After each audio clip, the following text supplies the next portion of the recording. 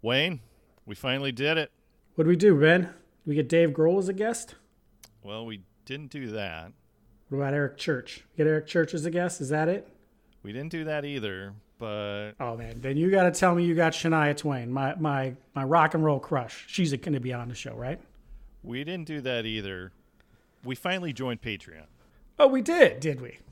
We did, and for as little as $3 a month, you can help support the podcast.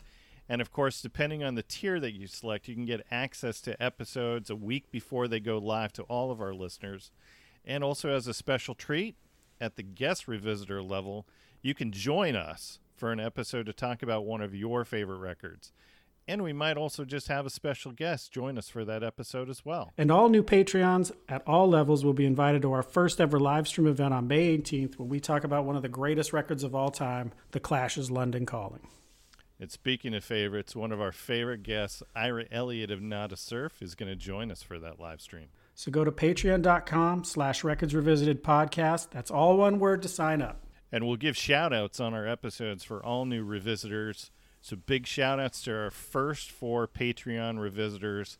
That includes Kevin Peters, who's our first ever patron. Thanks a ton, Kevin.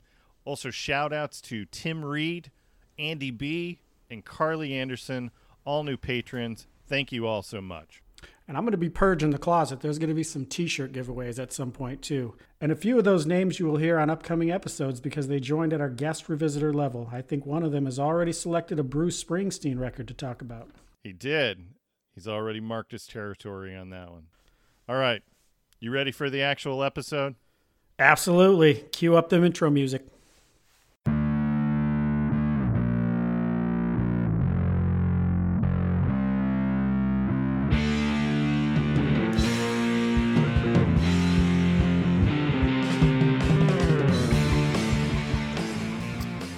Welcome to another episode of Records Revisited podcast dedicated to the magic of music. I'm the DJ, the MC, the host on the East Coast. I'm Ben Montgomery. My co-host for this episode, it was not supposed to be my co-host for this episode.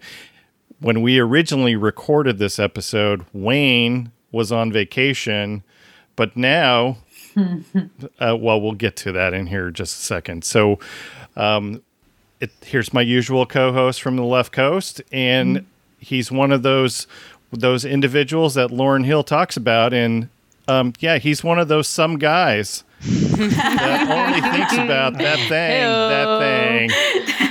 Some guys. Here's my co-host, Wayne Fugate. Hola, Ben. I mean, I haven't been one of those guys in a long time. It's good to be back, right? Stop chasing that thing, let's be honest. So for this episode, we have not one, not two, but 3 special guests. They're sisters who comprise the band Call Me Spinster. Their self-titled EP came out recently. We're going to chat about that. Please welcome to the podcast from Call Me Spinster, Amelia Jacobs, Rachel Graber, and Rosalie Graber. Hey. Did I say it right? I screwed it up, didn't I? It's Graber. We got made fun of that a lot. The E bops the A on the head and it says A. I got it. That's phonics. All right. That's phonics right there. I should have remembered. Okay, so let me just get this all out of the way. Cool. So, about a month and a half ago, we recorded this episode on our previous recording service. We get all the way done with it, and our guest co-host was Shannon Labrie for that episode. And she made a comment, something about... What did she say? She jinxed it hard. I don't know. She said something like, wouldn't it be funny if it just didn't record or something? And sure enough, so we get to the end and I hit finalize the tracks, and our recording service did not finalize any of your tracks except for mine. And it finalized it 14 seconds for each of your tracks. That's the best part. So needless to say, we have fired that recording service. We are using a different recording service now, and fingers crossed that we will get this recorded. Did I just jinx us? I probably just jinxed us. Yeah, don't say no more. Done. Okay. We're done. Okay. It's going to go great. All right. And if not, then we're just going to use the old audio, and we're going to try and have the whole thing with just the previous Ben take. Okay. Just trying to recreate it from there. Yeah, we can definitely do that. And you guys will just throw me 3 sound hours, bites and no problem. I'll edit it and all that good stuff. All right. So let's we're gonna try and recapture the magic. And so here we go. So let's start with the all important question. So Rachel, what t-shirt are you wearing? I'm wearing a Master of Puppets Metallica t-shirt. Were you watching my Twitter feed this morning? No, I wasn't. I don't tweet. What did it say? So I post what I'm listening to, and that was my first listen of the day. That's how you There wake you up. go. I knew it. Amelia was like, "You shouldn't wear that because you don't have anything to say about Metallica." And I was like, "That's might be true, but I'm gonna wear it anyway." I probably have not listened to that album since like '92, and I found it at a garage sale last week for $1, and so I'm like, I'm spinning it. So Great. yeah, I felt it. I felt it in the ether. That's what happened. that's it. That's it. All right. So Rosie, how about you? What t-shirt are you wearing? We got my Blondie on right now. Fantastic. Yep. All right. Yep. Debbie in the house. And then Amelia. I'm wearing a local Chattanooga group, So Chill. Recently moved though. Yeah, but it's a band Rosie's husband, who's a bassist, plays in, and they're great. But I just wanted to rep the Chattanooga scene, which is slowly growing. I Very think. good. Yeah. All right. How about you, Wayne? What t-shirt are you wearing? I was organizing in the garage and found a box of T-shirts that I didn't even know I had. So I found a nice, cool Rage Against the Machine shirt. Rage. Goes nicely with those tats. I Yeah. see. Very good. All right. All right. So we got the t-shirts out of the way. So let's talk about. Wait, Ben, what are you wearing? Oh, did I not say? Oh, I'm wearing my Elvis Costello t-shirt. Nice. I don't know how that fits in with Lauryn Hill or anything else that we're going to talk Everything about. is Like it's a- everything, it's a babe. Everything is everything. That's it. That's it. Let's quote Lauren. All right. So tell me about Call Me Spinster. So you talked about just a moment ago that you're in Chattanooga. So tell me about the scene in Chattanooga, because you guys aren't originally from Chattanooga. We're Midwesterners. We're from St. Paul, Minnesota, which is Okay. a really amazing music town in its own right. And kind of migrated here by happenstance. I've been here like almost 10 years. I married a guy from here that I met in New Orleans. And the girls moved about, 4 years ago. Really to start the band, because we had been just tooling around with some instruments that we had acquired, and we didn't grow up really playing instruments other than singing and some forced piano lessons, and so we had been learning some covers on upright bass. Rachel had picked up a mandolin. I had found our grandfather's old accordion when our grandma passed away.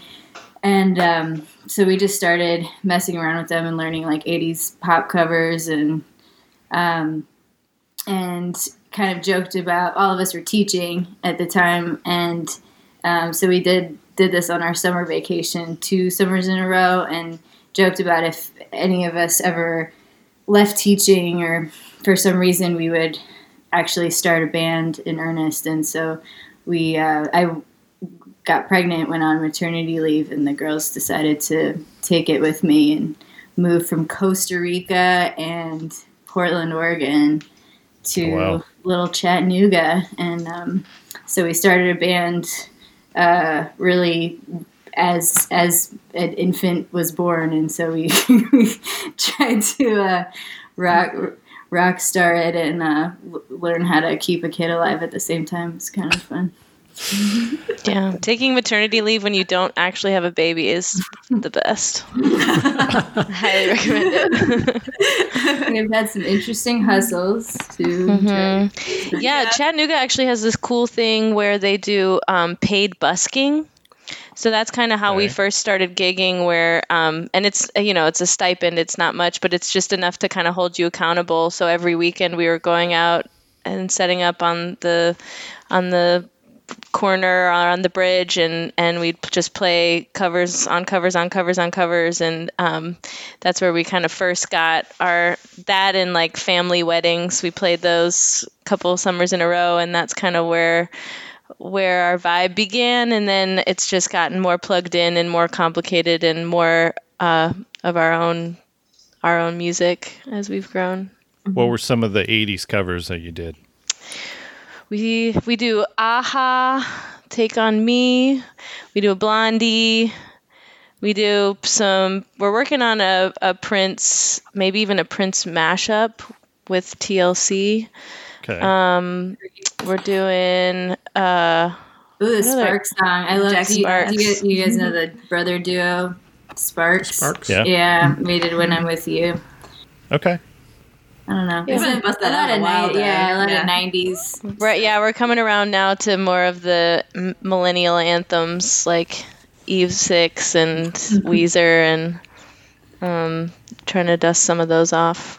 And we started playing some like really old school, like Andrew Sisters and Elvis and other stuff too. We play weddings occasionally, and so having some of those oldies is fun. And we have to play for our grandmother's retirement community at least once a year, so we have to at least know a few, like McGuire Sisters and that sort of thing. Right. Mostly we just keep a list up, and whoever adds a song to it has to sing lead on it, so you really have to think about it. Gotcha. Are you guys doing Waterfalls? Is that one of your TLC songs? Not yet. That would be smart, but yeah. Yeah, we started. The only reason with why I asked that is because the only time I've been to Chattanooga, we did the waterfall there. What is that? What is it called? Ruby Falls? Ruby Falls. There you go. Yeah. Ooh, yeah. Music video in the bag. Yeah, there you go. Yeah. All right. So with your EP, remind me again what it's called. Call me Spinster. Yeah. That was easy. Okay. It's hard to agree on something with three people, so we just Yeah. Yeah. Just make it easy. So when I got pitched to have you guys on the podcast, I listened to your album and or your EP, and I didn't really think that Lauryn Hill was going to be a selection that you would make. But after I listened again, and I listened to what's the song, Stop Wait.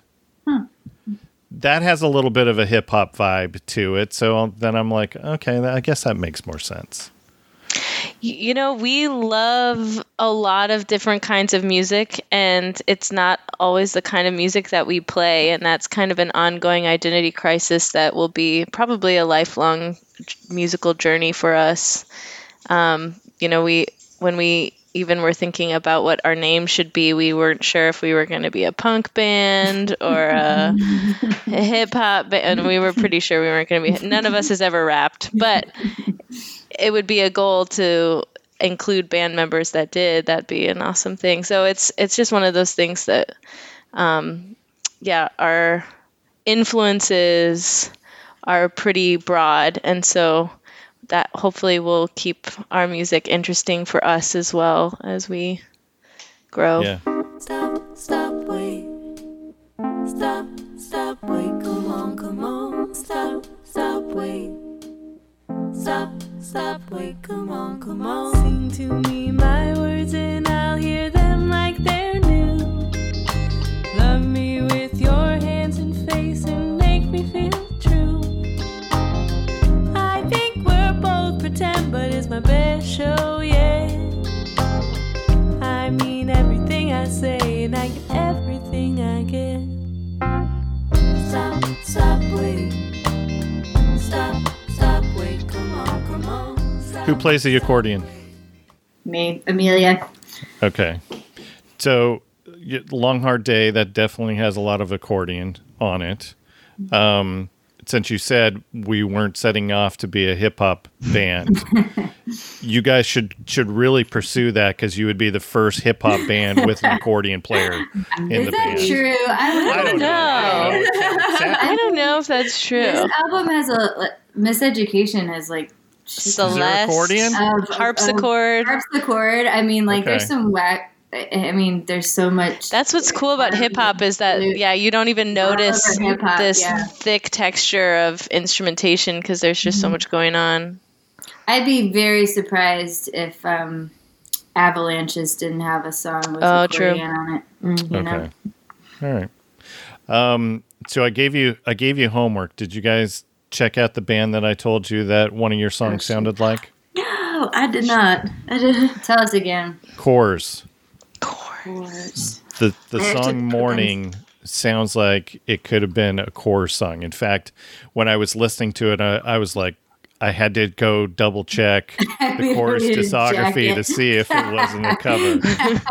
Busted. And that's high praise. You know, anytime that you have a song where you're like, is this a Jackson Brown song, or is this Blondie? How's it spelled? Korrs. Yeah, not like the beer, but Corrs. Sure, it's not a K. It's not a K. It's not a K. Okay. Got it. I'm thinking of. Apparently, Wayne has some homework to do. He needs to go listen to Coors too. 'cause he doesn't know I've seen how them it's live. spelled. They opened up for Shania Twain on the Oh, really? Ew, Over tour, which I saw. Did you buy a Shania Twain T-shirt during that concert? I didn't move. It was like when women from the 50s saw Elvis. Like I was in the same building as my crush. All I could see was her. Good. You were already wearing fringe enough for. All right. So the one question I need to throw out there, because when we recorded originally, Shannon asked you guys about the bathtub references, because she even mentioned that she's kind of fixated on bathtubs as well. If you see a couple of her music videos, she definitely has the bathtub thing in as part of her dynamic or background or whatever you want to call it. So your T-shirts definitely have the bathtub. So what is the significance of the bathtub? I'd say it's multiple. There's kind of multiple significances. One of them is that our favorite place separately to come up with musical ideas is in the bathtub. So we'll be treating ourselves to a nice long bath and think of sort of melody fragments that will eventually kind of turn into, and I'd say quite a few of our songs have been born in the bathtub. So that was kind of one retrospective significance of the bathtub, but wasn't the original reason we had it. The first, what we wanted to do our music video for Two Hearts sort of around this water theme, because it kind of, the way it ended up getting recorded had this very sort of underwater feel. And so the two heroes of the music video, the mermaid and the whale, we wanted to take them to various places, watery places in our lives during quarantine, and the bathtub was one of them. And we were working for a commercial right before COVID, helping out on a toothpaste commercial that Amelia's husband was directing, and they had this bathtub left over from the commercial, this awesome clawfoot tub. So we rescued that from quarantine and hauled it around all Chattanooga and taking footage in the bathtub. And then that image is actually a still from the music video. So that became our album art. Mm-hmm. That bathtub is in our backyard growing collard greens right now. Oh, really? Mm-hmm. Okay. So it's not good enough to be inside. It had a big hole in it. And it only has 3 legs. Oh, okay. Yeah. All right. Well, there you go. When you get ready to record the next album, you just shake off the collard greens and the dirt out of there. And That's right. Yep, there you Or go. maybe that's the next album cover. The Or growth. that. and the- yeah. Yeah. There's some good imagery there. I like it.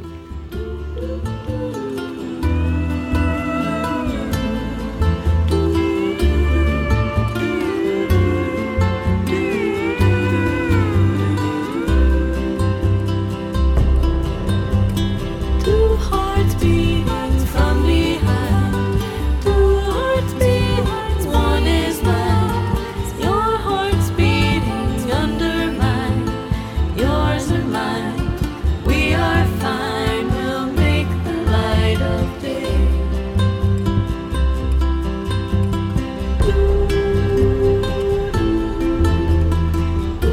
So did I miss any interview questions that I meant to ask you guys last time? What should I be asking you? Let's talk What about did I miss last time? You should ask us about when we're playing in Nashville next. When are you playing in Nashville? I don't know, Ben. When are we playing in Nashville? Oh, okay. I don't know that. Sorry. All right, all you listeners out there, invite us to Nashville. So how far is Nashville from Chattanooga? 2 hours. Okay. So that's not bad. And we'll always be early That's because we're on great. East Coast time. Right. Is that right? Yeah. Yeah. Yeah, they're on. Y'all are on Central. Yeah, they're on Sometime. Central there. Yep. Well, I know that they're starting to open back up because a lot of our previous guests are starting to say, "Hey, well, I'm doing a socially distanced show at such and such," and you know. But I don't know what the landscape of Nashville is going to look like. Like I'm seeing some venues that are, closing. I just saw that the historic Exit Inn is possibly going to be sold to some developers. Oh no. I don't know if you guys ever been to a show at Exit Inn? So it's been around forever. Like everybody and their dog has played there. Like on the wall, it tells you who all has been there. The Stones have played there. Billy Joel. I mean, all of the punk bands that came through the 70s and 80s have played there. The Clash have played there. Oh man. It would just be an absolute travesty if that ends up getting sold and developed because you can't replace that history. But Can you do 2 Patreons at the same time? One for the podcast Yeah. and one for... I'm sure somebody is. I think the owner is putting up a GoFundMe. So That's good. whenever I find out what that is, we'll definitely be promoting that on the socials because I don't want to see good venues die Yeah. like that. It's real. That ecosystem is so important. How are the venues there in Chattanooga? Have they been able to tough this out? We've lost some. We've lost some, yeah. I don't know what's going on with Songbirds, but I've heard things that it might become like Something's still somehow happening, coming back. yeah. Or it's at least the space is still being used. But Okay. It's a Tivoli has guitar been shut museum. down. Oh, But Tivoli's sorry. coming Yeah, back. They have a just- pretty big grant, I think, to do a bunch of renovations. Okay. And then, but we lost a really cute little tiny venue that a lot of small touring bands use. And but the scene was I think kind of on a launch pad, and I think several venue developments were just put on hold and are going to be resumed. Okay. There's a whole riverfront development project, and one venue is part of that. And we've heard some rumors that Lamar's might be coming back. And have you ever heard of that? It's this I have not heard of awesome. Lamar's. We had a really thriving Motown soul scene back in the '60s, and Curtis Mayfield. that Oh, is from okay. well, I don't think he started performing here, but but he's from played here. there. Yeah. No, two of the Temptations are from here, but not Curtis. Oh, okay. Okay. Yeah. Okay. But anyway, they're one of the old clubs that was still going up until through the 90s, has been just on pause, and I think they're potentially reopening. Yeah. So anyway, I haven't been up to Chattanooga other than to do the touristy thing a couple years ago on our way up to Dollywood. Yeah. And I actually, I told you on the last time we recorded. So I have a client in Chattanooga, and I was supposed to come up and see them in March of last year. And that's when everything kind of hit the fan, and we were told we're not traveling for work right now. And so I still haven't gone and seen them in person, but when we're back at it, I'll be coming up there to Chattanooga to visit the client, and we may have to come in a little early just so that I can check out the scene the night Yeah, and call us up. Grab a beer. before. We'll Go we'll hike. do. Go on a waterfall hike. We'll show you the cool hidden waterfalls. Yes, Go please chasing do. waterfalls together. Exactly. I'm all about chasing the waterfalls. All right. So tell me what record you chose to revisit for this episode. London Calling by The Clash. We are actually doing that for our first. I might as well just announce it. So we're doing that for our very first live stream event on May 18th. So we are going to be Really? doing London Calling with our buddy Ira Elliott, the drummer from Nada Surf. Sweet. Awesome. It's going to be a lot of fun. If you've ever heard any of the episodes with Ira, you know that he is an absolute blast. So it's going to be a good time. So I'm announcing it right there. If you join our Patreon, I will be providing the link to that live stream event, and come hang out, and you can join our Patreon for as low as $3 a month. So there you go. All There right. you go. But we're not doing London not Calling for doing this London one. So Calling. tell me what record. The Miseducation of Lauryn Hill by the Miss Lauryn Hill. Excellent. And have you looked at Spotify and what it says about Lauryn Hill? What No, what is Spotify says about Lauren Hill? It actually does say Miss Lauryn Hill. Oh, yes. Oh, yeah. Of course. That's- Yeah, I think that must be in her rider or something. It's pretty clear. It's pretty consistent. So was this an album that you all agreed on, that this is the one we want to talk about? Yeah, it was one of the few. We had kind of a list, and this was one that really all three of us had deep emotional and sort of early identity connection to.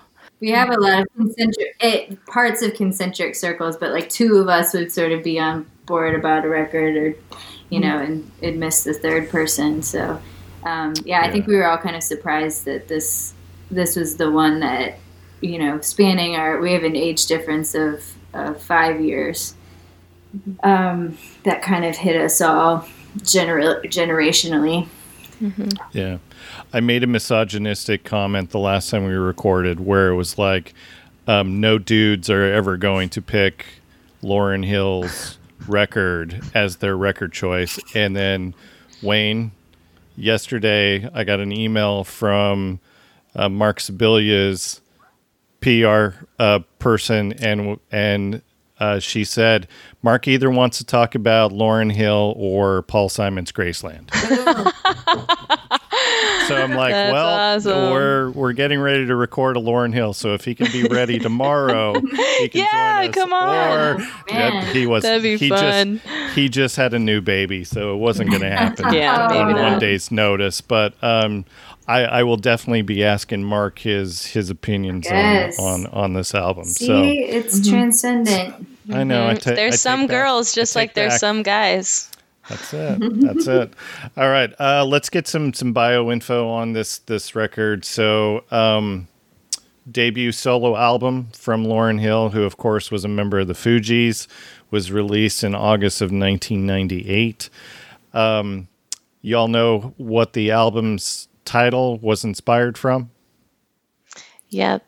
Two things. There's Miseducation of the Negroes, a book and sort of a treatise, but then there's the movie Education of Sonny Carson. Yeah. And which has been a big like hip hop. So like people Reference. sample it, reference it. I haven't seen it. Have y'all seen it? I have not seen it. Movie night. No. Yeah, absolutely. The album debuted at number 1 on the Billboard 200.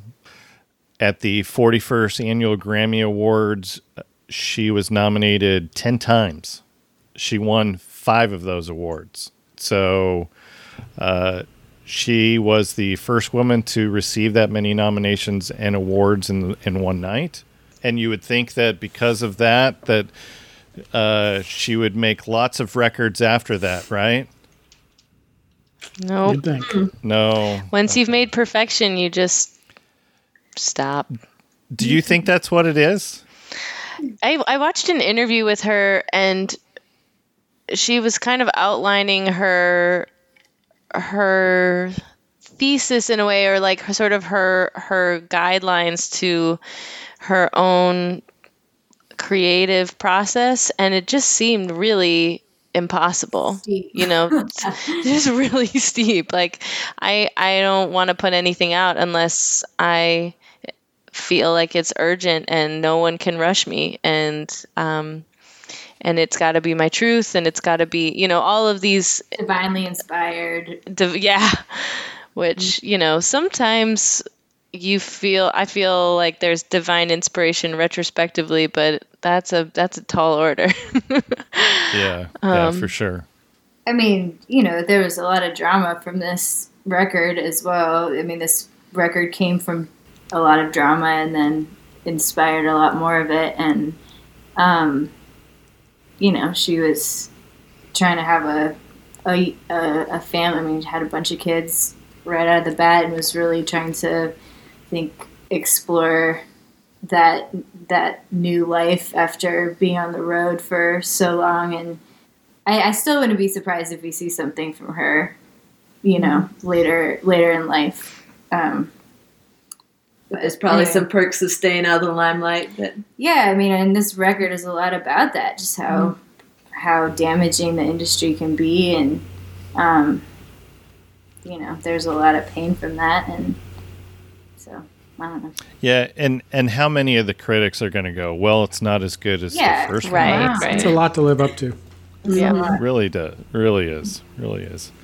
All right. So at the Grammys, so she won, and I'll talk about some of the Grammys as we go through, but she won Best R&B Album.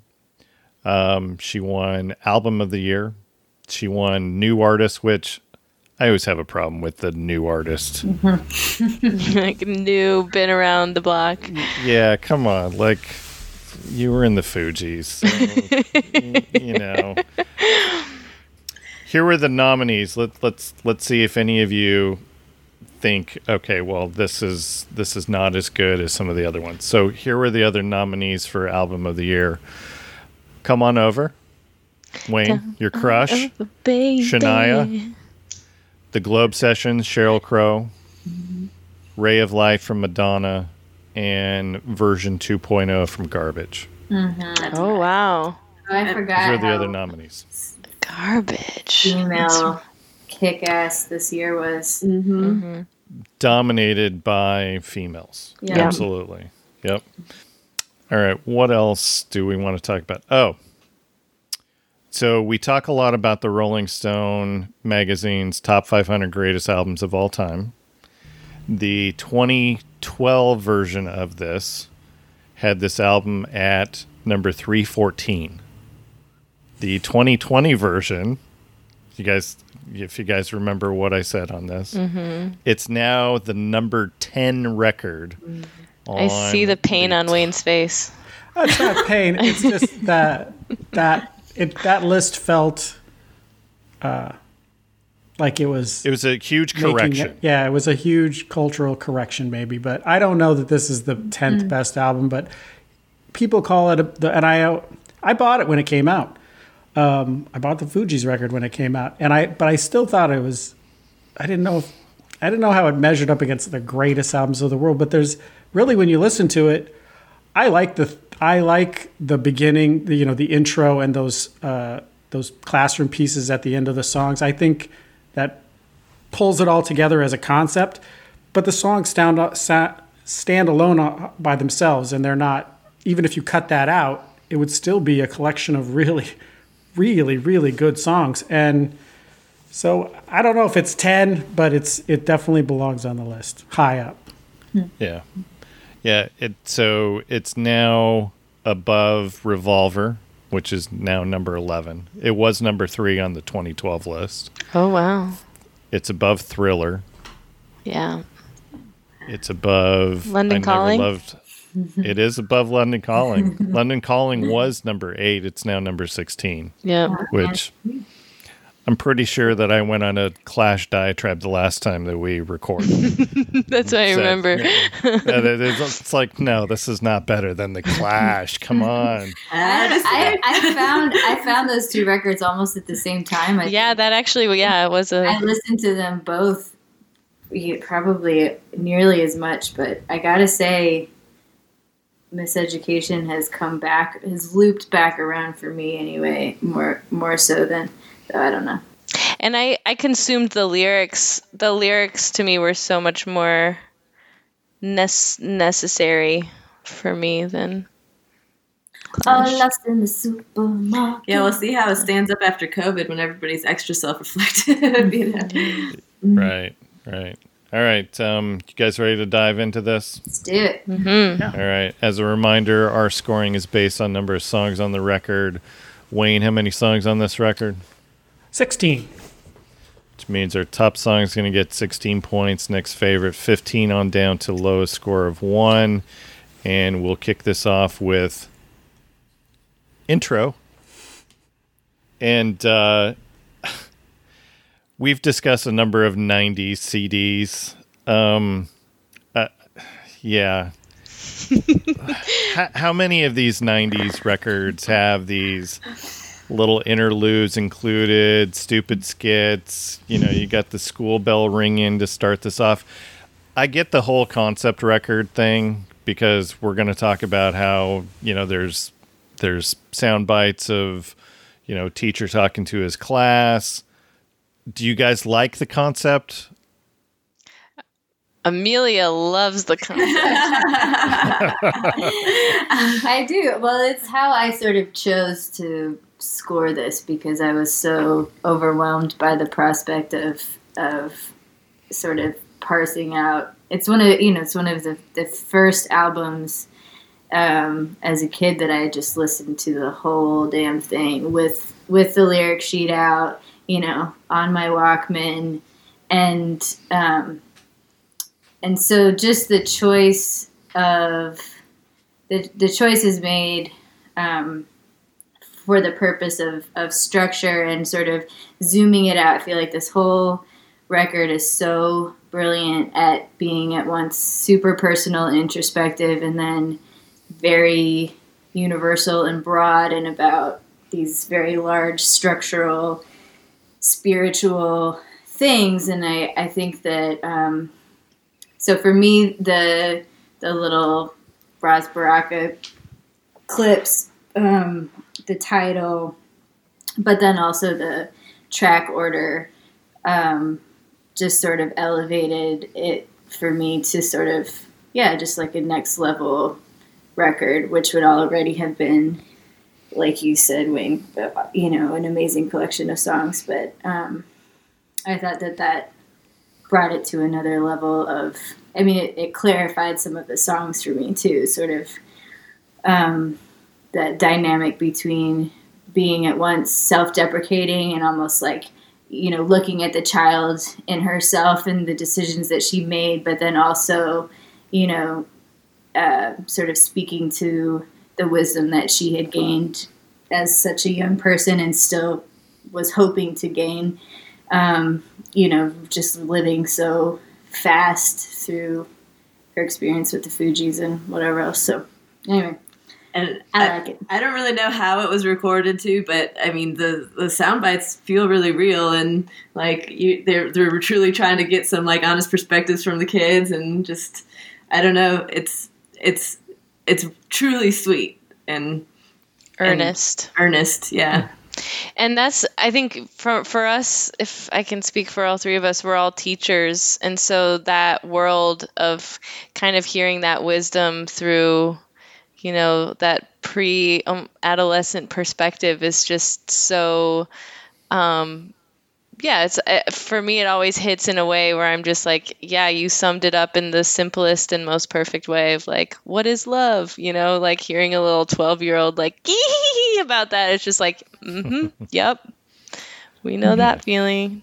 And you don't know shit. And you know nothing. And there's nothing like an 8th grader to like, embody Love. this bravado of knowing everything and there is to know about a topic like love. And I thought the fact that it was all the references are, is always about love, which was interesting as you think of miseducation, math and science and history, but it really felt like because they stayed true to that it was themes of love is where she was miseducated on what love meant and what love was supposed to be. And I mean, that's definitely in the songs.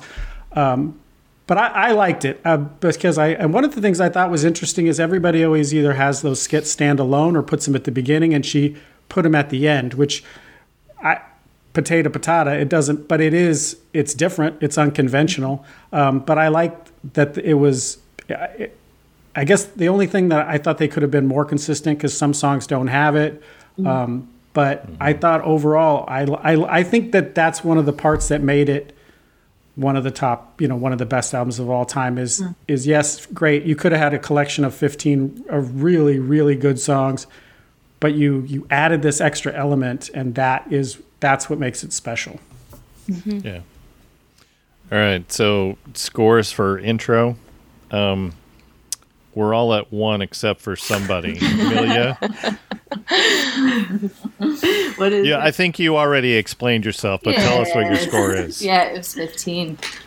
That was Amelia's nice way, Wayne, of her soliloquy about the concept record. That was her nice way of saying our scoring system sucks. And I absolutely get that because I gave it a 1 because it could be taken out. Sure. But I don't think it's bad. I thought they did a good job of the whole thing, and I liked it. It was interesting, and it made the whole thing seem bigger and more special. But if it was removed, it still would have been a good album, a great album, and a fun album to listen to. Yeah. All right. So next song is Lost Ones. Some might listen and some might shine, and some may think that they reach perfection. If you look closely, you'll see what you become. Cause you might win some, but you just lost one. You might win some, but you just lost one. You might win some, but you just lost one. You might win some, but you just lost one. You might win some, but you just lost one. You might win some, but you really lost one. You just lost one. She was nominated for a Grammy Award for Best Rap Solo Performance for this. She didn't win. Here were the other nominees. Let's see if you guys remember this. I think I do.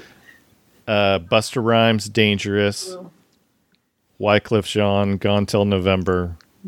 Will Smith, Getting Jiggy With It. Or I guess I didn't say it right. It's Getting Jiggy with it. Jay-Z's Hard Knock Life, the ghetto anthem. And then this song, Lost Ones. Gosh. So what won? Get jiggy. Jig with it. It was Getting Jiggy With It. All right. Na. I'm going to kick this back over to Amelia because I have the benefit of seeing scores in advance. So tell me why this is your top song. I just think it's one of the most badass starts of a record ever. Partially because she's, everybody knew her from the Fugees, right? She's an amazing lyricist. People know her. Killing Me Softly, I guess, was a huge hit, but that wasn't her song. Yeah, no, and I just meant like sort of as a Knew her face, versus her voice as a voice. But anyway, I feel like she just comes out and with this kind of Fugees-esque. Ferocity. Yeah, and it's just lyrically so powerful, but it also, for me, in the sort of how I was sort of thinking about the structure of all of this, is this like almost like, you know, 8th grade-esque swagger of like, oh, you want to play this game? I can kick your ass at this game, you know, and then, you know, the subsequent tracks are like, whoa, but then, you know, brings it way inward and is way vulnerable. And so I just think like coming out of the gate like that was such a bold and badass move. Yeah. It makes you listen. I love, and I just, the lyrics. Yeah, that bass beat that starts it out is just like, it feels so good. So I'm going to just go on record that this wasn't one of my favorite songs. In fact, this is my 2. But after listening to you guys talk about this song, you know, when we recorded previously, and me listening to it again with different ears, I wanted to change my scoring. If I changed my scoring, this would be my 11. Like I tried to like do updated scoring. That's a Rolling Stones update right there. It really is. But I stayed true. I stayed true to my original score. So you can make fun of me on a couple of my scores because I looked at those and I'm like, man, my score sucks. I got a bunch of those. I feel the same. The problem with rescoring is that then you have to make something else a 2, and that's really hard. Right. Well, there's a couple that That you've come around to. Yeah. So So I feel bad about my score. So let's go through the scores. So Rosie, your score. 9. Amelia, you already said. Tell us again. 15. 16. No, you're 16. Yeah. This is 16. Yeah. All right, Rachel. 11. Wayne. 8. Okay. Solid. And I'll tell Shannon's scores as well. So this was a 4 for Shannon. And I'm wondering if she's going to rethink that as well. Well, I'll find out. All right, next song is X Factor.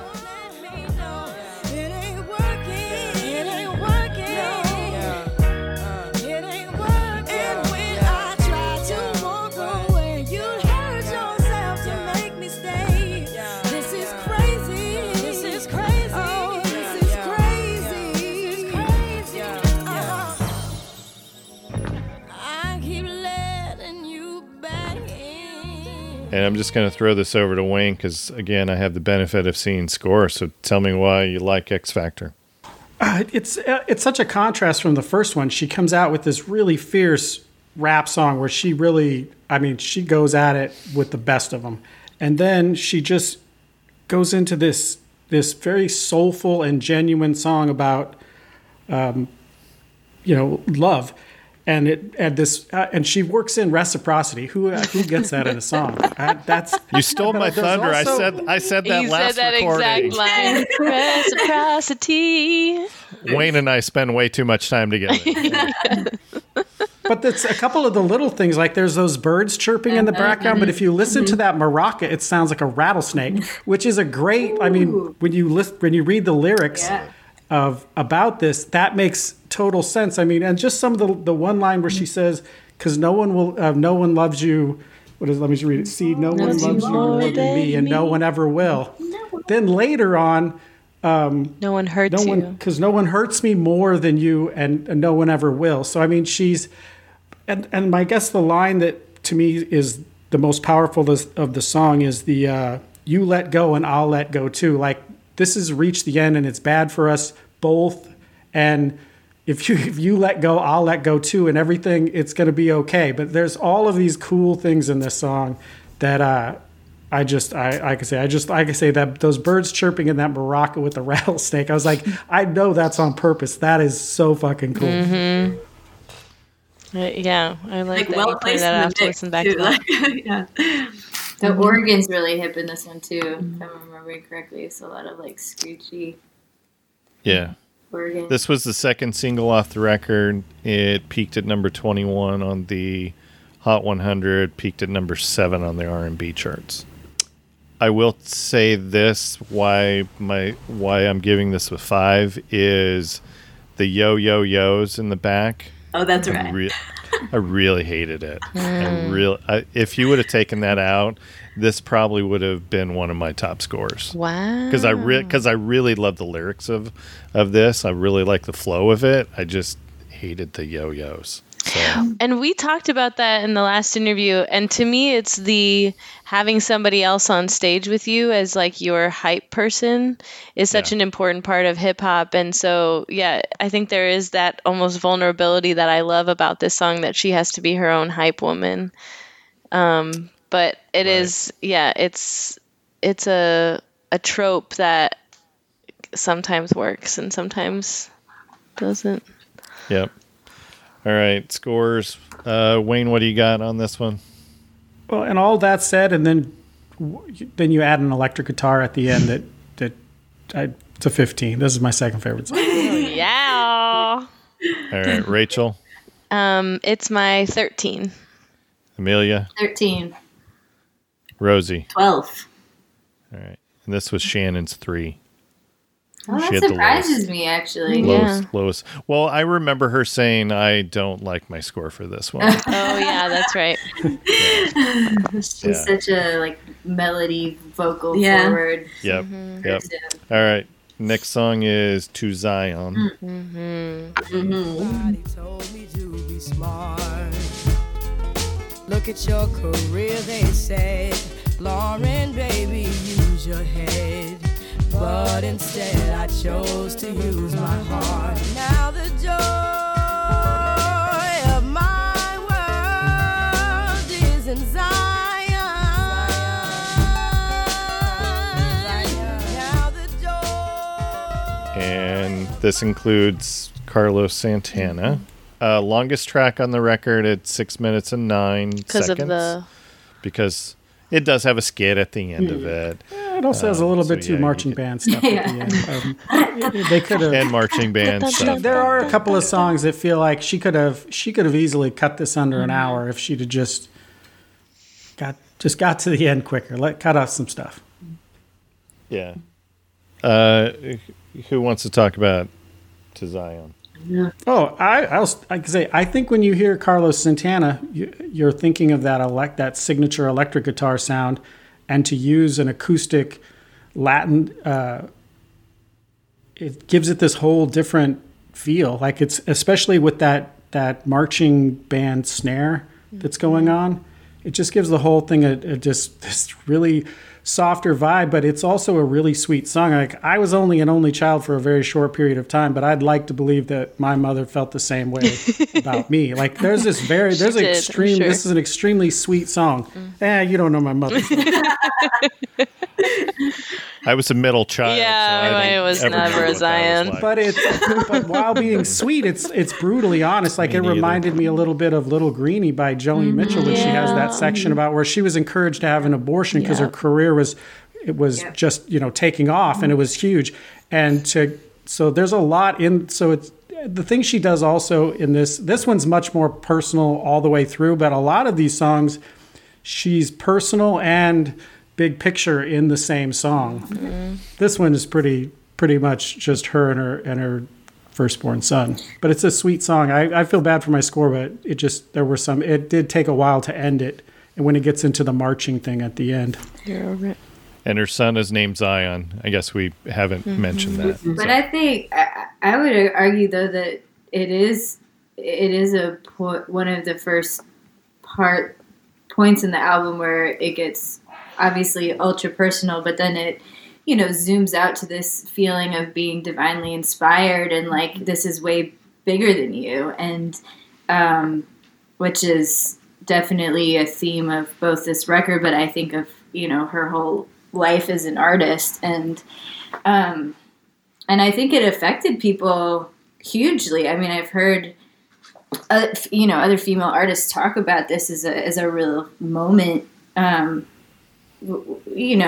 from 90s pop where a lot of pregnant women were, that you'd hide your pregnancy if you had to shoot videos or whatever.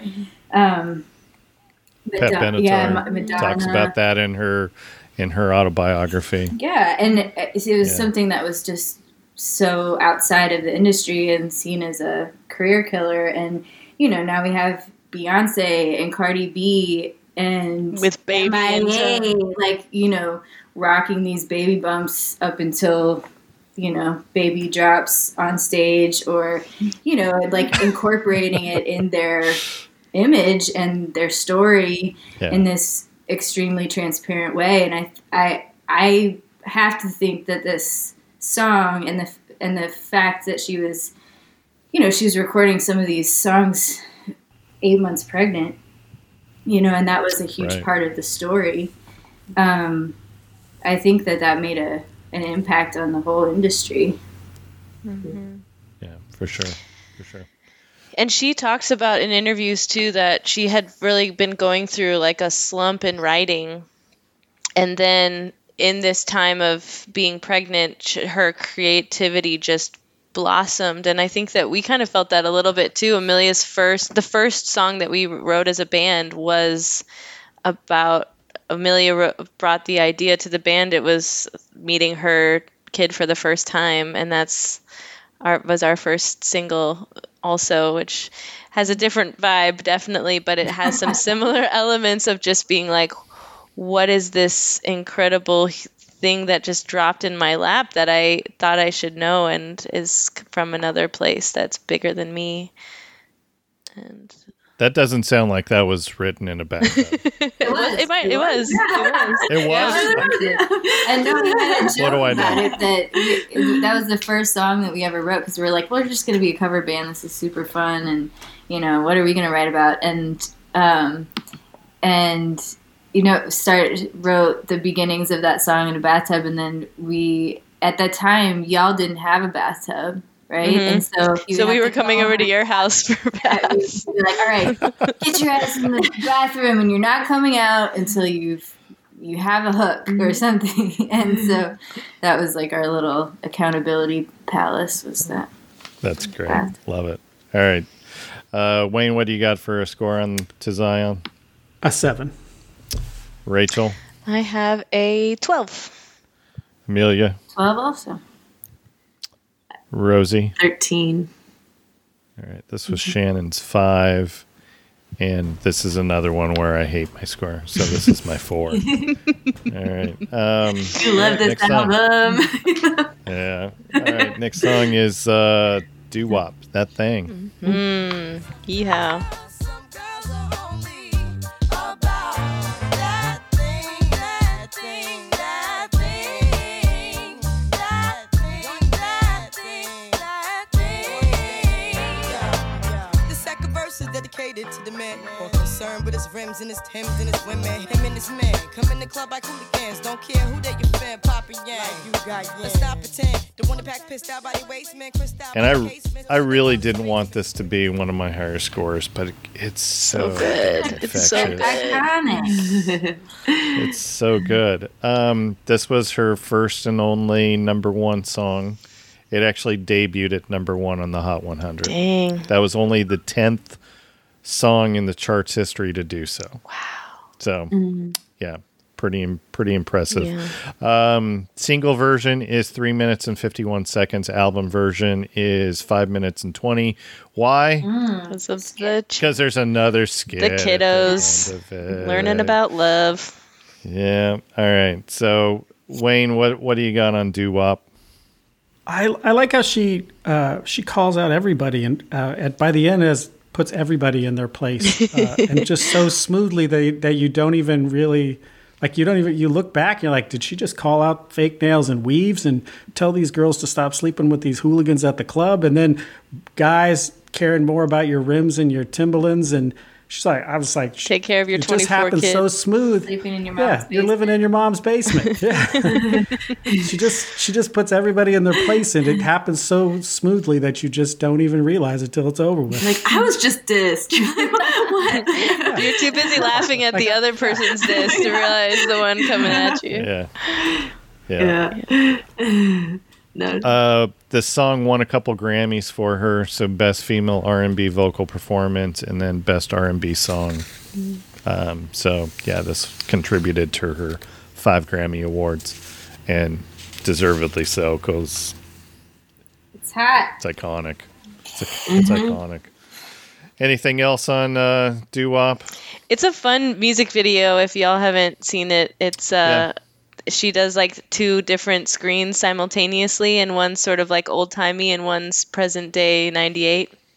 And she's got, like I don't even know what that time it's supposed to be, or I think it actually says, I want to say it's the 60s, but it's 60s. Yeah, 60s. And so, and the audience, the people in the crowd are also all dressed up and dancing in 60s style versus the 90s style. So it's just a fun sort of snapshot of like, what does a 90s street performance look like to, it's great. It's really And simple. a good nod to like how things don't change and Haven't changed and feel like they still haven't in 2021 of like, people who identify as male and female and heterosexual relationships or whatever, But And you talked about the video, so this won the MTV Music Award video for Video of the Year. That's so awesome. She was the first hip hop performer to win that particular award. I didn't know that. Yeah. All right. Scores. Let's see. This was my 14. This was Shannon's 8. Rosie. 15. This is one I listened to on repeat in 8th grade. Amelia. 9 for me. See, this is where she. Yeah. So this is your 9, but the intro gets a 15. Okay. All right. She's just being difficult. I know. Firstborn asshole. I don't know. No, here's what happened. She could see all of our. She waited until Rosie and I scored, and then was like, "I'm just gonna even it out. I'm gonna try and balance it." No, I'm telling you, you know my philosophy. But I also think I think it's more contrarian in the sense that like it was such a big hit. It was everywhere. It's clearly iconic. I don't know. Yeah, no, I get it. I wasn't going to put it as my 16 because I was like, no, everyone knows this song. I don't need to give it any more light. And then I just listened to it again and was like, no, it's the best. It's the best. I know. I was scoring a record that we're going to talk about. I'm not going to, since Wayne is here, I'm not going to give it away. There's an iconic song that is coming up that we're going to talk about, and I scored it really low because I'm just sick of it. So, and I know I'm gonna get some flack about it, but I don't care. Yeah. All right, Rachel, what was your score on this 16. one? And Wayne? 11. Okay. All right, next song, Superstar. Everything you drop is so tired. Music is supposed to inspire. So how come we ain't getting no higher? I cross sands and distant lands, made plans with the sheiks. Why you beef with freaks as my album sells peak, All I wanted was to sell like 500 and be a ghetto superstar since my first album blunted. I used to work at Foot Locker, they fired me in front it, or I quit it, now I spit it. Stupid star. That's Rachel. All right. So my notes just say, "Holy crap!" The lyrics on this song, complete genius. Fun fact: at the 24-second mark, she samples "The Doors" "Light My Fire." Come on, baby. This is probably a good explanation of why she maybe hasn't come back for a while. What do you mean? Yeah. Just superstar lifestyle. Our lifestyle is as glamorous as as it may sound. And all the like. This is the one where she's talking about. There's like the line of. Oh no! I'm thinking. Jesus Christ was a superstar. You stupid star. That's why I said stupid star. It was a reference. Rachel's not a stupid star. Yeah, and I've got that whole verse, highlighted, because after that, they'll hell you when they'll nail you, no matter who you are. They'll make you now, then take you down, and make you face it. If you slit the bag open and put your pinky in it, then taste it. Yeah. So good. So. And so perfect for this Good. Easter weekend. Yeah, absolutely. We're recording this day before Easter Sunday, so there you go. Just a little Jesus on the cross reference to take us on into Sunday. Absolutely. I also Anyone love else want to? Go ahead. I feel like it's super Stevie Wonder, maybe just because of the harpsichord, but I feel like it's got that like that super Stevie vibe. And I think every ghetto, every city, that song has the Stevie vibes to me. Yeah. Superstar. What I love, we haven't talked about this yet, and I think this is present in the earlier songs too. Is this almost like mantra hook? Like a lot of hooks from the 90s are more dynamic, and hers are almost more just like you get them stuck in your head, like they're almost like processionals or something, like marching, marching, marching, marching, Zion marching, marching, marching. And this one, the come on baby, light my fire, everything you drop. Yeah, this is more Sly Stone to me.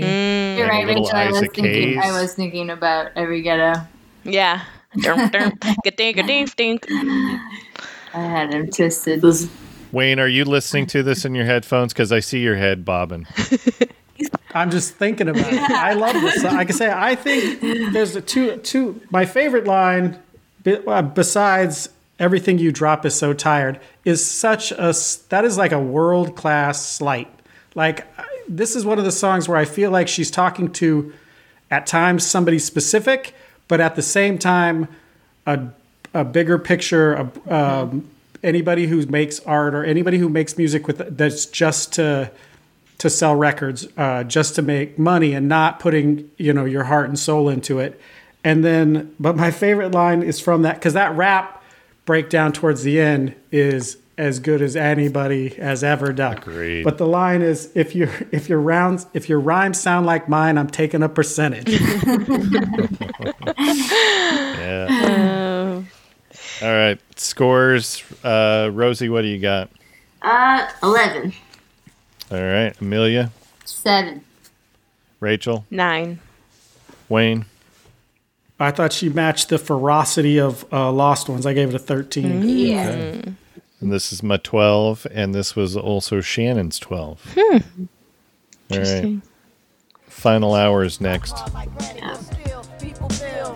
Lauren Hill from Newark to Israel, and this is real. So I keep making the street ballads while you looking for dressing to go with your tough salad. You can get the money, you get the power. Keep your eyes on, keep your eyes on.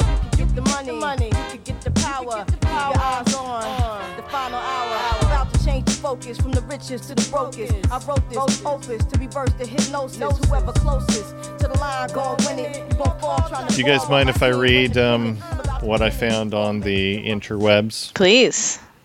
So I found a really good article on this. So somebody had written something for their school essay. And so they used Lauryn Hill as, a literature. And they wrote just about Final Hour. So it says, on Final Hour, the 7th track from the Miseducation. Oh, I got to give credit. It's Alan Claren. And it was published May of last year. On Final Hour, the 7th track from the Miseducation, she makes clear what her priorities are, despite her status as a world-famous entertainer. In the chorus, she raps, "You can get the money, you can get the power, but keep your eyes on the final hour." With the final hour representing religious salvation, she even raps later in the record, "I'm making sure I'm with the 144. The 144 is a reference to the book of Revelations, where 144,000 people are chosen specifically by God and called on as agents. Hence why she denounced the dressing, a symbolism for opulence, because the cost is her spirituality and beliefs. Being Lauryn Hill, of course, who was at one time one of the world's most popular entertainers, there may not have been an option to continue her music career without the politics, corruption, and possible harassments. And there's Harvey Weinsteins in the music industry too, people. Mm-hmm. So I wanted to bring that back because I know we talked about why hasn't she made a second record? Well, this probably has. She's probably being prophetic here, to use more religious terms. She's probably being prophetic here that it's like, no, I'm going to make my statement and mic drop. Mm-hmm. I don't know. We all may be reading way too much into this, and she's going to drop an album next week, and we're all going to. We hope. We can only crazy. hope. Well, when she did that little bout of prison time, she dropped a song that was released the day she got out, and it was. Have you guys ever heard it? The MTV Unplugged song? No. This is way after. This is after she went. She did some time for 2010s. tax evasion, and Right. It's like this crazy list of like all of the world's isms, Okay. and I have heard that. it's again, it's just like this tear down of like where we are, and in this kind of like frantic. I mean, you can't even really follow the lyrics. It's just like this barrage of like, and to my knowledge, that's the only things that she's released. She had another one. Let me see if I can find it. Is it? No, that's not it. I was going to say I've Got Life, but that's Nina Simone record. I've got life. No, this Consumerism. Consumerism. Yeah. Consumerism. Yep. And That's it. I think I found it on SoundCloud. I don't think it was released on. It's on Spotify. It is on Spotify. Okay. Yeah, and her MTV Unplugged in 2002 is on Spotify, and that has some songs that are not. They're all songs that are not on Miseducation. I love, and I think she might have when it came out. Did you? I don't remember, but I remembered I Gotta Find Peace of Mind, so I'd heard that one before. And I think I also remember reading somewhere that she did that. She recorded that with Strep Throat, and you can hear in her voice, it just sounds so like heavy. I heard people talked about that when it came out, that it was like, she's so tortured and like, I read somewhere that she had been recording the night before. This was still there. I think there was still a big. There were a couple of years there where she was fully planning on dropping another album, still touring, and was just kind of airing it out and giving it time, but didn't. Yeah. All right. Anything lyrically, Wayne? Anything here? No, everything rhymes, but it lacked some of the punch that like Lost Ones and the last track had. But she rhymes everything. Street ballads and tossed salads. I mean, not all. Some are stronger than others, but Man. I just love how the flow though, like now I'm gonna get the mozzarella like a Rockefeller, still be in the Church of Lalabella, like that. It's more than rhyme, like it's with the cadence of it that's really artful. I think in this one, that's like she doesn't have time for in Lost Ones. This is a little bit more. It's not a single. It's a thesis. It's an art piece. It Yeah. doesn't surprise me that. I think I've said before, like I would love to read a footnoted lyric book of this album, because I think it's just so layered, and I love how this song it's kind of structured to me the way that the whole album is structured, where it just like comes out blazing, like sort of repping, and like, but then it's like, but we haven't figured this out. Nobody's figured this out, and it like lands in this very sort of introspective, self-deprecating place. And I think that's powerful. She needs to do her own podcast that's like Song Exploder. Mm-hmm. And just Lyrics every Exploder. episode. Yeah, every episode is one song, and you're gonna dissect it and tell us how it was made and what this lyric means. What? Yeah. It'd be great. It makes me think of their Chance the Rapper single just came out, and I don't think he put it on Spotify. And it's also kind of a thesis song, and it's not gonna get, it's not the smash hit that like all of Coloring book was, but it's like still just this piece of art that's so lyrically rich and dense, and you can explore it for a long time. And the video that he did with it is just sound bubbles as he's like laying on a couch and then eating popcorn in front of a music, and it's just and it's really kind of a way of saying like, read the lyrics, listen. Yeah. This is a Heart in the Tongue. Yeah. Yeah, it's called the Heart Gotcha. in the Tongue. Yep. All right. Scores. Wayne, what do you got? 9. All right. Rachel. I only gave it a 4. Amelia. 10. Rosie. I also wish I scored this higher. I gave it a 5. Okay. This was my 7, and this was Shannon's 11. All right. Next song is When It Hurts So Bad. Why does it feel so good? What you need might pass you by if you don't catch it.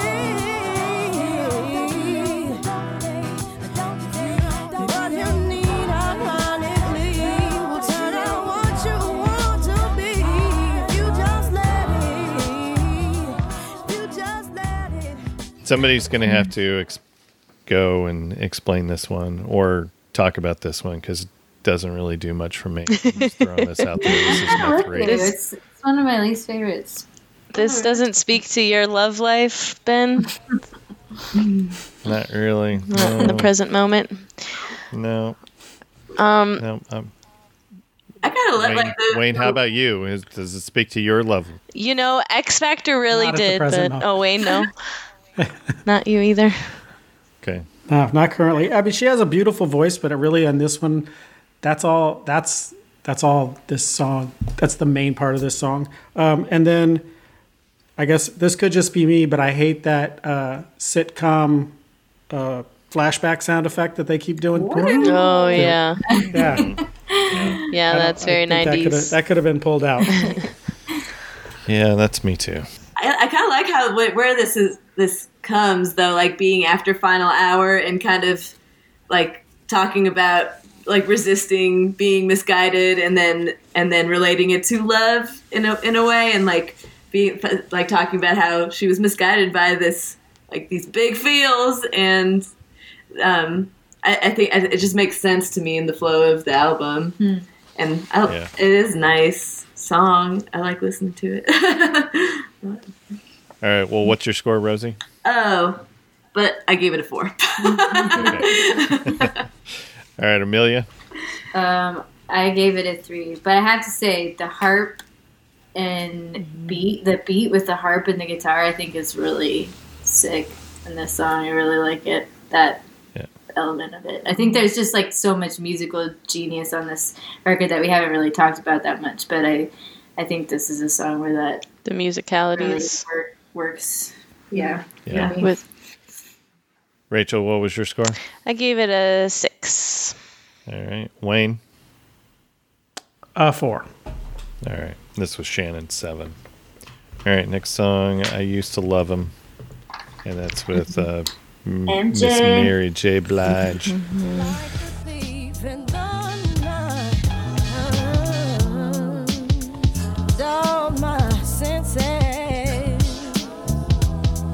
And blurry my side, and I used to love him. I used to love him. More yo-yos and this song. Come on, where were you in the 90s? I know. It just All wasn't about the yo-yo. Yo, yo, yo. Wasn't my thing. Here, I know that we talked about this the last time. I think Shannon may have brought this up, or one of you all brought this up, but Lauren and Mary's voices are very similar. Yeah, they're very complimentary. I didn't realize it was a duet until this project. I was like, oh, that is a different person. Yeah. Right. So I know everybody says how great, Mary is, she's I guess would be considered one of the queens of R&B over the last 20, 25 years. Lauren can hold her own. Oh yeah. Yeah. For sure. I wish Shannon was here. In fact, this is probably a good time to put in a sound clip from Shannon, because Shannon scored this a 15. This actually scored really high for me. I gave this an 11, and after listening to it again today, I was like, that might have been too high. I still love it, but it may have been a little high. Maybe I was no. Backing vocals are dope. Yeah. Yes. Wayne, what do you? This didn't track very high for you. Lyrically, she got a little cliche, especially early on, which is not like this. Is not like her on this record. I mean, there's the ocean in the sand and stole my heart like a thief in the night. Their passion and pain, addicted to love like a drug. There's just a ton of less than Drug of a fiend. She'd really been killing it, and this one got a little bit cliche. Phoned in. Okay. Yeah. And Mary J. Blige, like I say, she does. I had to listen to it, like specifically trying to pick out. They have very similar voices, Very but much, she wasn't enough to. Putting her name on it is mostly what that seemed like. Maybe. I don't think it was necessary. But I think it's also such a nod to her dynasty up until that point. I mean, like, what's her first record? What's the 411? I mean, like Mary. I feel like Mary J. kind of had on lock this like introspective but powerful R&B performer thing that Lauren also did with a lot of other stuff, and I feel like it was a cool nod to her to have her be a part of this project, and I think it comes in a cool part of the record where it's like, where my girl's at kind of point where it's, it's just another moment that we haven't, an element of like lost love that we haven't experienced yet in this record. We get to see so many sides of that, and then, but like, two women singing together about it, I think was also kind of a magical moment in the record, even though it's not my favorite track on it. But yeah, what is your score, Amelia? What is it? Oh, 4. Yeah. All right. Wayne, what was your score? 3. Rachel? 8. Rosie? 7. And this is my 11.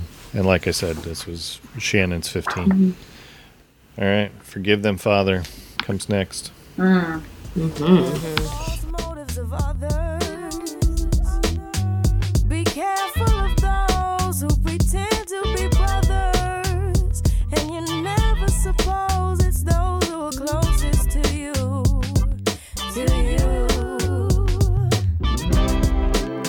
They say all the right things to gain their position. They use your kindness as their ammunition to shoot you down. I think I had the highest score on this one. I gave this my 15. Oh yeah. Yeah, you made me want to score I love this this higher. song. Yeah.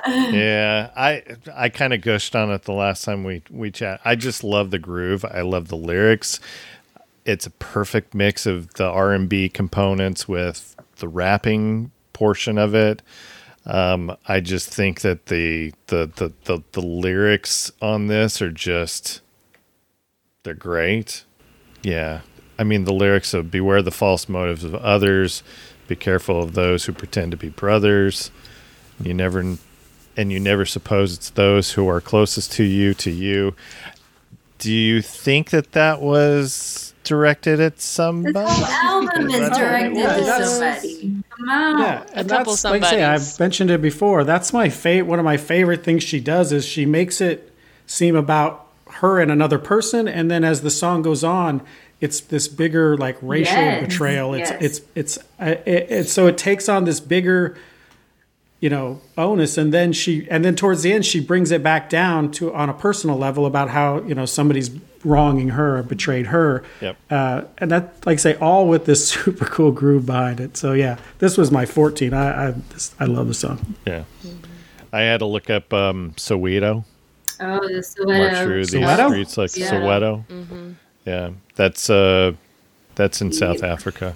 It's part of the Yeah. city of Johannesburg. Yep. And she's also doing speaking in patois, like shouting out the language in Jamaica. Just hanging out. Yeah, it's just so good. When she did a comeback tour and played it in Newark, she actually projected like police brutality over the years throughout during the song. I guess black people.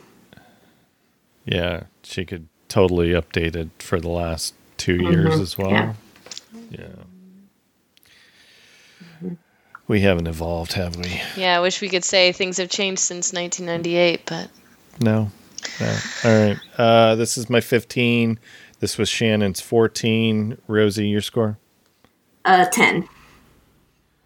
Amelia? 6, and I don't know why, but whatever. I can tell you why, because you gave an intro 15. You're a knucklehead. This is Rachel 10 also. and Wayne? 14. Okay. All right. Next song, Every Ghetto, Every City. Tonic with the dreads, a beef patty and some cocoa bread. Move the patch from my leaves to the tongue of my shoe. Remember, Freeland Heiston used to have the bomb leather. Back when Doug Fresh and Slick Rick was together. Looking at the crew, we thought we'd all live forever. Yeah, you know it's hot. Don't forget what you got. Looking back, looking back, looking back, looking back. You know it's hot. Don't forget what you got. Looking back, looking back, looking back, looking back. Drill teams on Yes, now this is the Stevie Wonder groove that just starts out like, all right. Feeling good. This was on like a feeling good mix for me for a long time. Wayne, they made me feel bad the last time we recorded because I was like, and when she does the looking back, that's like the Welcome Back Kotter riff, and they had no idea what I was talking about. Oh, it's funny as that you had said that, because musically this has a very feels kind of like the Jeffersons and the theme song to Good Times at the same time. She really captures this. She really takes you back. I mean, I think musically she puts you back into that, into her youth. And then she goes through all of these very specific things, which it can't be easy to when you're dealing with specific names and specific things, and she's able to put them in this thing flows like butter. This is my favorite song on this favorite song on this record. I love it. I just love all these memories that she brings up. And the streets that nurtured Lauryn Hill. I mean, that's really in a way what this whole record is about, is where she comes from and where she's going and what she's done. And like I say, this was some of the best part. This was, to me, the best part of it all. I feel like she was trying to bust up the mood a little bit here. I don't know. But I think it's really funny. I guess we'll talk about this in a second, but that's going from like this really intense song to like a lighter mood, and then it's just like nothing even matters. I wish something so meta. Yeah. Well, Meta about D'Angelo. love, yeah. Yeah. But I love that there's a song in here. You know, this record is very bitter in a lot of ways, and it's coming from a place of heartbreak.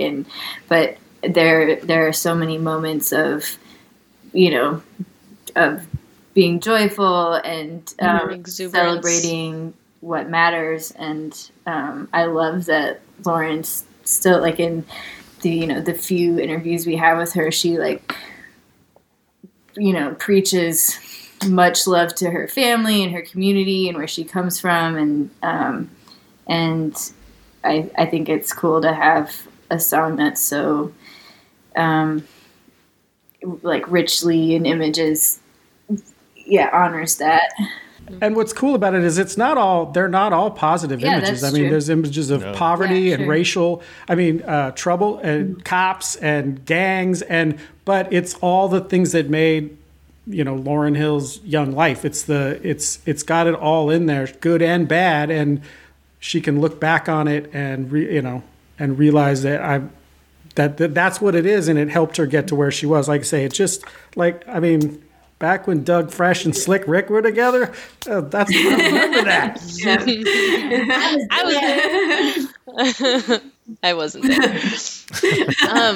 I think also like musically, it just as another example of how this is not just an R&B album. This is not just a hip hop album. I mean, this is a funk album. It has reggae, it has doo-wop, it has so many musical elements, and she just flows so seamlessly that I think we kind of forget to even name them because it feels so natural. But it's a completely different song than. It's a completely different genre of song than Lost Ones or To Zion.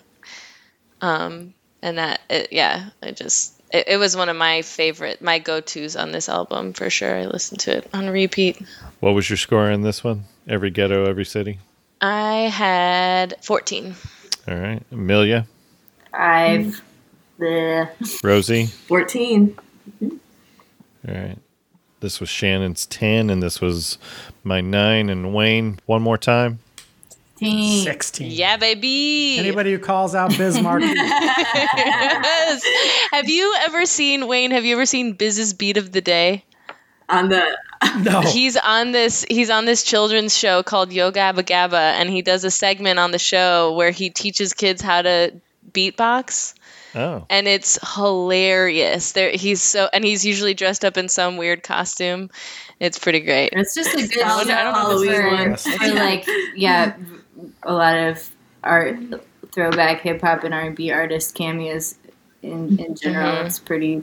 I think they just all do like psychedelics and knock it out on a weekend. It's Erica really- Badu's doing like in a jumpsuit in one of the episodes. It's really great. Really? It's one of the best perks of having a 4-year-old is coming across yoga. Yeah, I tried to watch. So my 11-year-old used to read the Pete the Cat books, Oh yeah. and so I tried to watch Elvis Costello. That's No. exactly the reason why. And he was like, "Dad, I'm not feeling this." So You're like, shh. we watched one episode, and I'm like, "You disappoint me. 'Cause I can't Get out of my house. I can't watch this on my own. Like, I need you, buddy. I'm going to start babysitting the neighbor. Yeah, exactly. Can't wait to have grandkids. So I can- Yeah. Yeah. All right. Next song is Nothing Even Matters. Nothing even matters to me. Sit it down, baby, baby. Now you won't find me at no store. I have no time for manicures. With you, it's never either.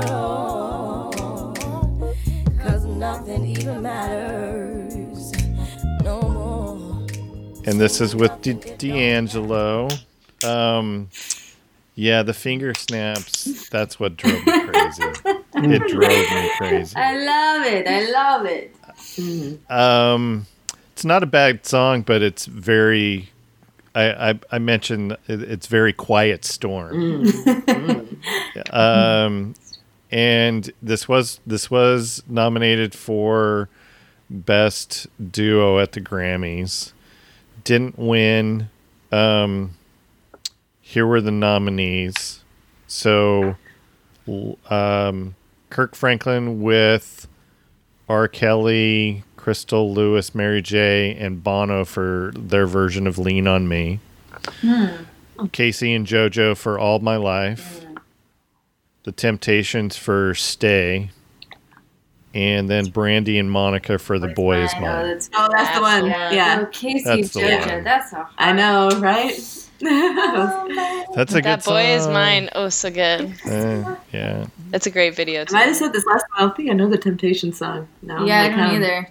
to I don't do know some it either. homework. I think they got nominated because they're the Temptations. Yeah. It's So, fair. Wayne, you didn't like this? Finger snaps? No, the too many finger snaps, too many woos. They just repeat the title over and over again. I would have rather this was on the D'Angelo album that I didn't listen to, featuring Lauryn Hill. All right, Rachel. It was also not my favorite. I do Okay. love D'Angelo, but I just didn't think. I thought that they both kind of took away from each other instead of added to each other. All right, so this tracked really high for Shannon. Should I ask Shannon for a sound clip for Yeah, this one? Yeah. This was her 13, so this was her high, one of her highest. This was my 8, and I'm rethinking that because I listened to it again today, and I'm like, oh, those finger snaps. but I'm staying with my original scores. Rosie, what was your score on It this was one? 6. And then Amelia. Mine was really high. It was 11, and I think it was really just because I love D'Angelo so much. Because we're talking You were romantically biased. D'Angelo and not Voodoo. I just had to get it in there. But I know, I think So you were listening to this song while you're watching the D'Angelo video. Yeah. that one. I got it. Yep, I got it. Yeah, come on. How old was I in 98? I was 13. Look, all 13.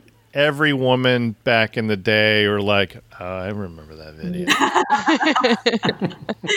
Slow pan. Yeah. It's unforgettable. It's okay. It's like us, Wayne, with what was it? Open Your Heart, the Madonna video back in the day. Oh. I thought you were going to say a Shania Twain video. Or for Wayne, it's any Shania Twain.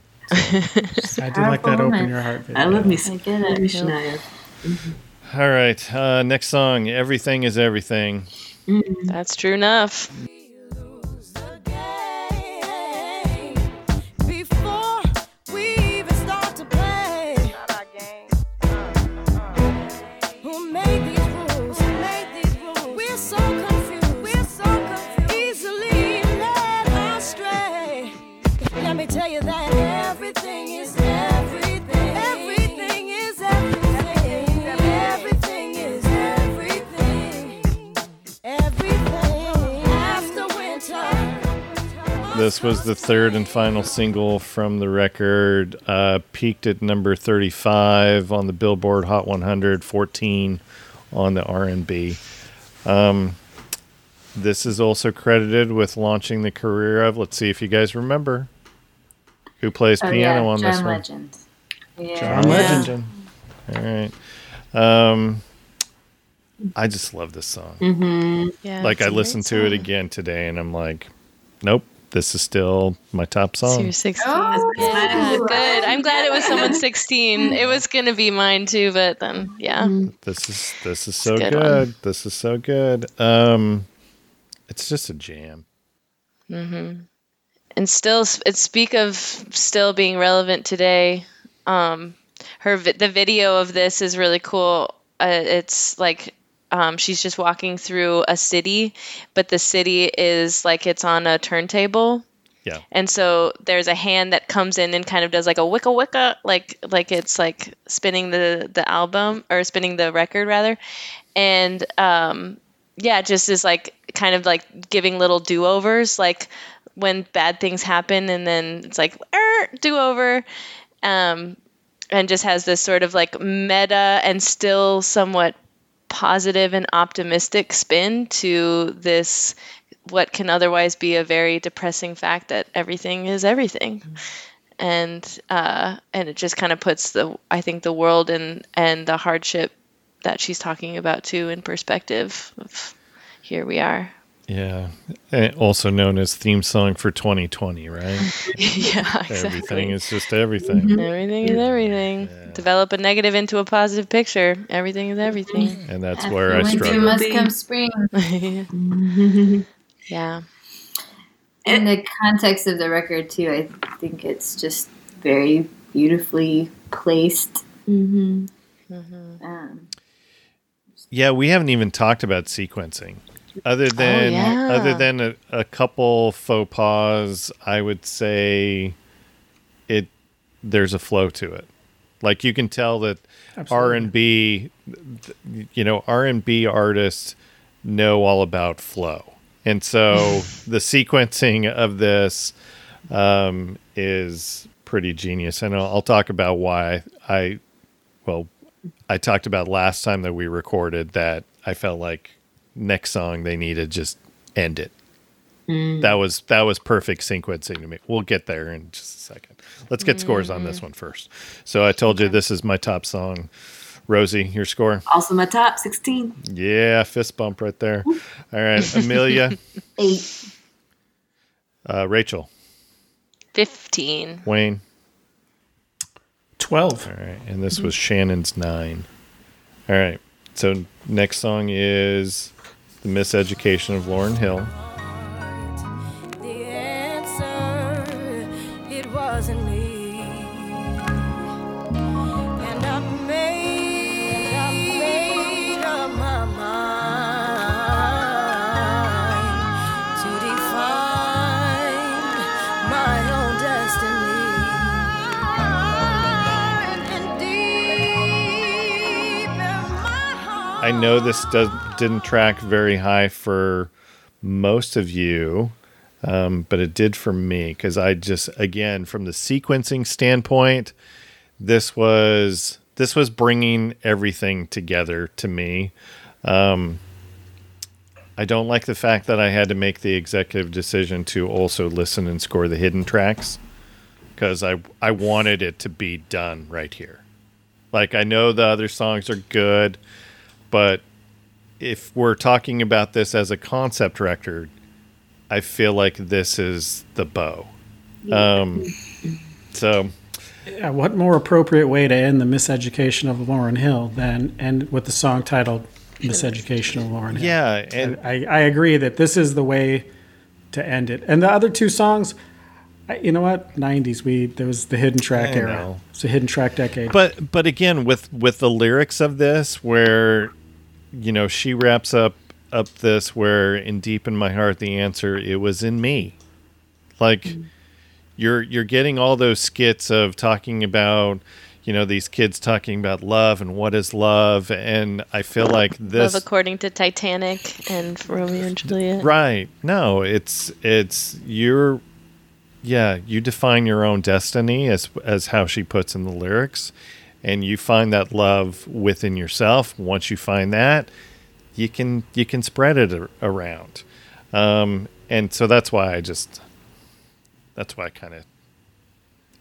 I have a little problem with the next two songs. Just 'cause this is perfect sequencing. End it right here. So I'm with you, buddy. all right. I think too, one of the things I like about this song that I scored it pretty low, but looking back through, the lyrics are so wordy, and like you were joking, Wayne, with reciprocity, and she just has this way of speaking lyrics that come from such a deep place within her that they don't feel wordy. They feel like just right. Mm-hmm. And I think that as vocalists, we can all learn from that sort of like, if you mean it, you can say however many syllable word you want. And really, like, I don't know, but there's something that's so, like even the word destiny, I can never imagine myself getting away with singing that word destiny, but it comes from such a true place within her that it's just like, you're like, yeah. So deliberate. Yeah, that's right. Yeah. Yeah, that is your destiny. Yeah. And she speaks that way. I mean, if you listen to her talk, it's like, she's one of the most eloquent people I've ever heard speak. She's amazing. She understands the power of words. She does.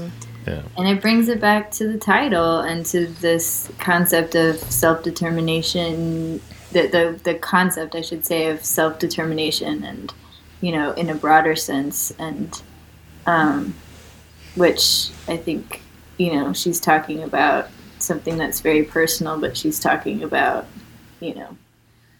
all kinds of other stuff, Black liberation in general, all sorts of things, and it's a perfect way to end the record. This Yeah, record. this is my 10. Rosie, what was your score? Sadly, a 2. Yeah. This was Shannon's 2 as well, so you're in company. Amelia, 14. Rachel, 5. Wayne. I gave it a 6. Okay. And now the next 2 songs are actually the hidden tracks. So next is Can't Take My Eyes Off of You. You're just too good to be true. Can't take my eyes off of you. You'd be like heaven to touch. I wanna hold you so much. At long last, love has arrived, and I thank God I'm alive. You're just too good to be true. Can't take my eyes off of you. This was very much in the same stylings as the Fugees, Killing Me Softly. This was nominated for a Grammy for Best, was it pop vocal? I think it was pop vocal. Didn't win. Let's see if you guys can remember who won it. Actually, we'll ask. We'll see if Wayne remembers this. All right. So here are the. I remember who it was. Yeah, here are the this is nominees. hilarious. So know. Sarah McLachlan, Adia, Natalie Imbruglia, Torn, Celine Dion, My Heart Will Go On, Sheryl Crow's My Favorite Mistake, and then this song. Wayne, what do you think? I can't believe anybody would have beaten Celine Dion with that horrible song of hers. Yeah. That's it. Amen, brother. No one's chosen to do that. I'm going on record. If anyone chooses a Celine Dion record to score, that's where we retire the podcast. We're just done. Like, Wow. can't relate anymore. No. That is a statement. I will do a Michael Bolton record over Celine Dion any day. Wow. I'm going on record. Celine Dion retires the show. Someone's gonna prove you. That right. makes me want to go back and listen to Celine Dion right now. I'm like, man, was it really that offensive? Apparently, you don't want to come back on the podcast. Is what you're You saying. don't even want the podcast to be around. No, I just want to listen to it. I won't make anyone else. No, because I feel like after I trash an album, then you kind of have to just do the mic drop after that. So yeah. all right. I'm looking at scores. So Wayne, you had the highest score out of all of us. What is it about this song? Well, and she doesn't get up to where Killing Me Softly was. I actually bought the Fugees record for another cover of No Woman, No Cry. But I already this put it already on my radar. But I like that she, especially with that little chatter in the beginning, she knows what everybody's thinking. I mean, she's doing it on purpose. She references refugees, and then I think as part of it is also that obviously Frankie Valli and the Four Seasons were Jersey boys, and she's just a Jersey girl, and she's paying homage to the home state. Yeah, maybe. All right. What was your score on this one? I gave it a 10. All right. This was my 6. This was Shannon's 6 as well. Rosie? It's my 8. Okay. No. And Amelia? 1. For the structure, you know. Yeah. Rachel, your score? 2. Okay. And then It's my let's 2. wrap this up with Tell Him. That was shown when our lives were spent, and tell him I need him, tell him I love him, and it'll be alright. Oh, tell him I need him, tell him I love him, it'll be alright. Anyone else? This is definitely a sound bite from Shannon. Yeah. Anyone else feel like the groove at the beginning is Bill Withers' Use Me? Mm. And yeah, we're going to get a I sound gotta bite think about it. from Shannon here in just a minute because I loved what she said. spoiler alert, this is her 16 and who else had this high? Oh, I did. This was my 13. I like the fact that in this song not once in the song does it say that the quote unquote him is God. So it could be anything. It could be God. It could be the universe. Could be a lending ear. It's a beautiful song. I know I already said that the Miseducation was a good album closer.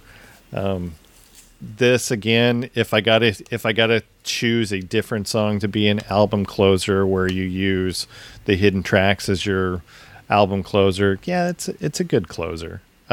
It just doesn't fit in with the rest of the concept, which is where I've got the issue. As a standalone song, it's great. I do really dig this song. I know you guys don't agree with that, but no, I do. I think I was thinking too about what Wayne was saying about it can go big or it can be a really small, minute thing. And I read these lyrics, I hear them as like a lullaby to her son. But yeah, there is that, and she's playing with that into Zion too. Is like it could be her son or a prayer to a higher power, and they're interchangeable. And that's where I think that's lyrically genius. Mm-hmm. Yeah. All right. Anyone else? Final words on Tell Him before I get started? It was too good to leave off. I don't know that B-sides were a big thing at the time, so I guess I get getting it in there. But I did, like I say, I liked how she kept it. Is she talking like about a specific man or the man? That's what I'm saying. But she never gives it away, and I think that's there's always that desire to get to the punchline, and she refuses to do it. I want another song exploder for this one too. Mm-hmm. So, all right. This is my 13. Rosie, your score? A 3. It's one of those I wish I bumped up. All right. Amelia? 2. Rachel? 7. Wayne? 5. All right. So this is the part where I say, did we cover everything? Did we miss anything? Wayne, what do you think? I'm sure we missed a lot of the musical stuff like that, like they had mentioned. We didn't get into a lot of who played what, besides the Carlos Santana one time. But I'm sure there's a lot that goes into it. So I know there was a lot of people involved. Yeah. I mean, when you look at the Wikipedia page, there's a ton of people involved. Yeah, and that I want to piggyback off that and say we didn't talk about sort of the interesting production process that was kind of all over the place. Like she was in Tough Gong, and then she also did a lot of her own stuff back in the States. And so I think that also has, for it to be such a cohesive album that was recorded in different places and really led by her, is I think part of what makes it to this very much her own album. Like she was really driving, but then taking in all these elements from where she was, and it's really special too. Even though people have differences of opinion about that, I think there's, still to this day, we'll never know how much, all of the people surrounding this album that feel like they should have gotten a lot more credit. How much of that was real and how much was, truly. I mean, it's so personal that it has. And maybe that's the reason why we'll never get a Song Exploder podcast out of this. Yeah. I think about that with Fiona Apple said something like everything that I make becomes, I take more and more ownership and get to do more and more of the things, and so I feel better and better about it. Like going from Criminal to where she was like still a child to what she's putting out now, where it's all recorded at home and with she's doing a lot of the instruments and stuff. That just sort of that journey of self-made and self ownership. If you listen to the podcast, you already know how I feel about Fetch the Bolt Cutters. Love it. Love it. All right. Let's get our top 5. So any guesses on what number 1 is? Oh wait, I know. I'm gonna guess Everything Is Everything. Everything is everything. Oh, So I did the average, just keeping Wayne out of the equation based off Sorry, of the Wayne. previous episode. Hold on. But then I also did a second average score with Wayne's scores, and our top 5 did not change. Oh, that's really interesting. Yeah. Just slid right in. Yep. That's great. All right, so number 1 is Everything Is Everything. Number 2, Doo Wop That Thing, average score of 12.4. We've got Forgive Them, Father. They got an average score of 11. Let's see, Every Ghetto, Every City is number 4, and then number 5 is Zion? Superstar. Superstar. Oh, Superstar. sorry. Yeah. I feel great about that. That's The biggest leap, not surprising, from one episode to the other was X Factor, because Wayne gave it a 15. But it still didn't make our top 5. Sorry, Wayne. Damn it. Sorry. I was with you with 13 on that one. Yeah, I thought we did pretty high. So did we do it? Did we capture the magic twice? It was different. I liked it both times. Wayne, I expected a lot more heckling out of you. I thought you were. I know. I was hoping to get to really go at it with you. Yeah. I'm sorry. We'll have to do something else. If it's a Celine Dion record or something, maybe. Well, it's going beyond. Yeah. We'll do Celine Dion and then we'll really get into it. I may have overstated his curmudgeonly ways. I got a bad rap. It's usually Hard to warranted. hate though. on Lauren. She's so powerful. I don't know how you could do it. All right, so tell people where they can find all the happenings of Call Me Spinster.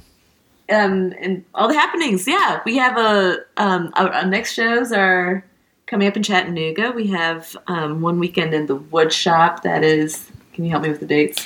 Well, just This check out our April website, 17th. callmespinster.com, and social media. We're at Call Me Spinster, but we're playing a couple shows in Atlanta coming up. We're going to be at Eddie Owen's new place in Duluth, Georgia, and we're doing a whole weekend in Athens at Hendershots in early May.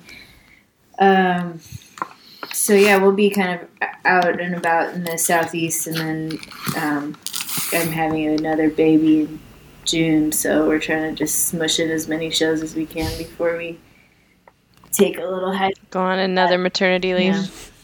Yeah. Yeah. I misspoke. Is everyone going on this one? Yeah. It's hard to find a replacement accordion player. That's true. True enough. That is true. Well, All right. just so you know, you're out of the extra larges of the black shirts with the yellow circle. I had to get just the black one. Oh my gosh! Thanks for letting us know. Thanks. Yeah. Did you order this while we were recording? You know I did. Yeah. I love it. We have some cool merch, right? I called him out on a recent episode because I'm like, this is what he's doing during the interview portion while I'm talking to the guests. That's the He's Lord's out work. there ordering T-shirts, and you even said, "No, I'm not doing that." I wasn't that time. I was doing it this time, though. You didn't At ask. this time. You're such a love. Well, we appreciate both of your work. All right. Well, as a reminder, you can find all of our old episodes by going to recordsrevisitedpodcast.com. On the socials, I man the Facebook page. Just search for Records Revisited Podcast, or on Twitter at Podcast Records. Wayne mans the Instagram page. Where can they find us there? Records Revisited Podcast. And then, of course, we're on all the platforms for podcasts. Check us out on Apple Podcasts, CastBox, Stitcher, iHeartMedia, Spotify, Google Podcasts. I'm probably missing like 20 different podcast platforms because it seems like there's a new one every week. And, of course, on all those platforms, go subscribe and rate or review us. Thanks for listening. Please go support the arts. I would tell you to go to a live show, but we're getting back out there. Just be safe out there. Make sure you wear a mask, socially distance yourself. Be safe out there. I would tell you to go buy a t-shirt of the band, but Wayne already did it during the interview portion. So, yeah, you can definitely go buy a t-shirt of the band.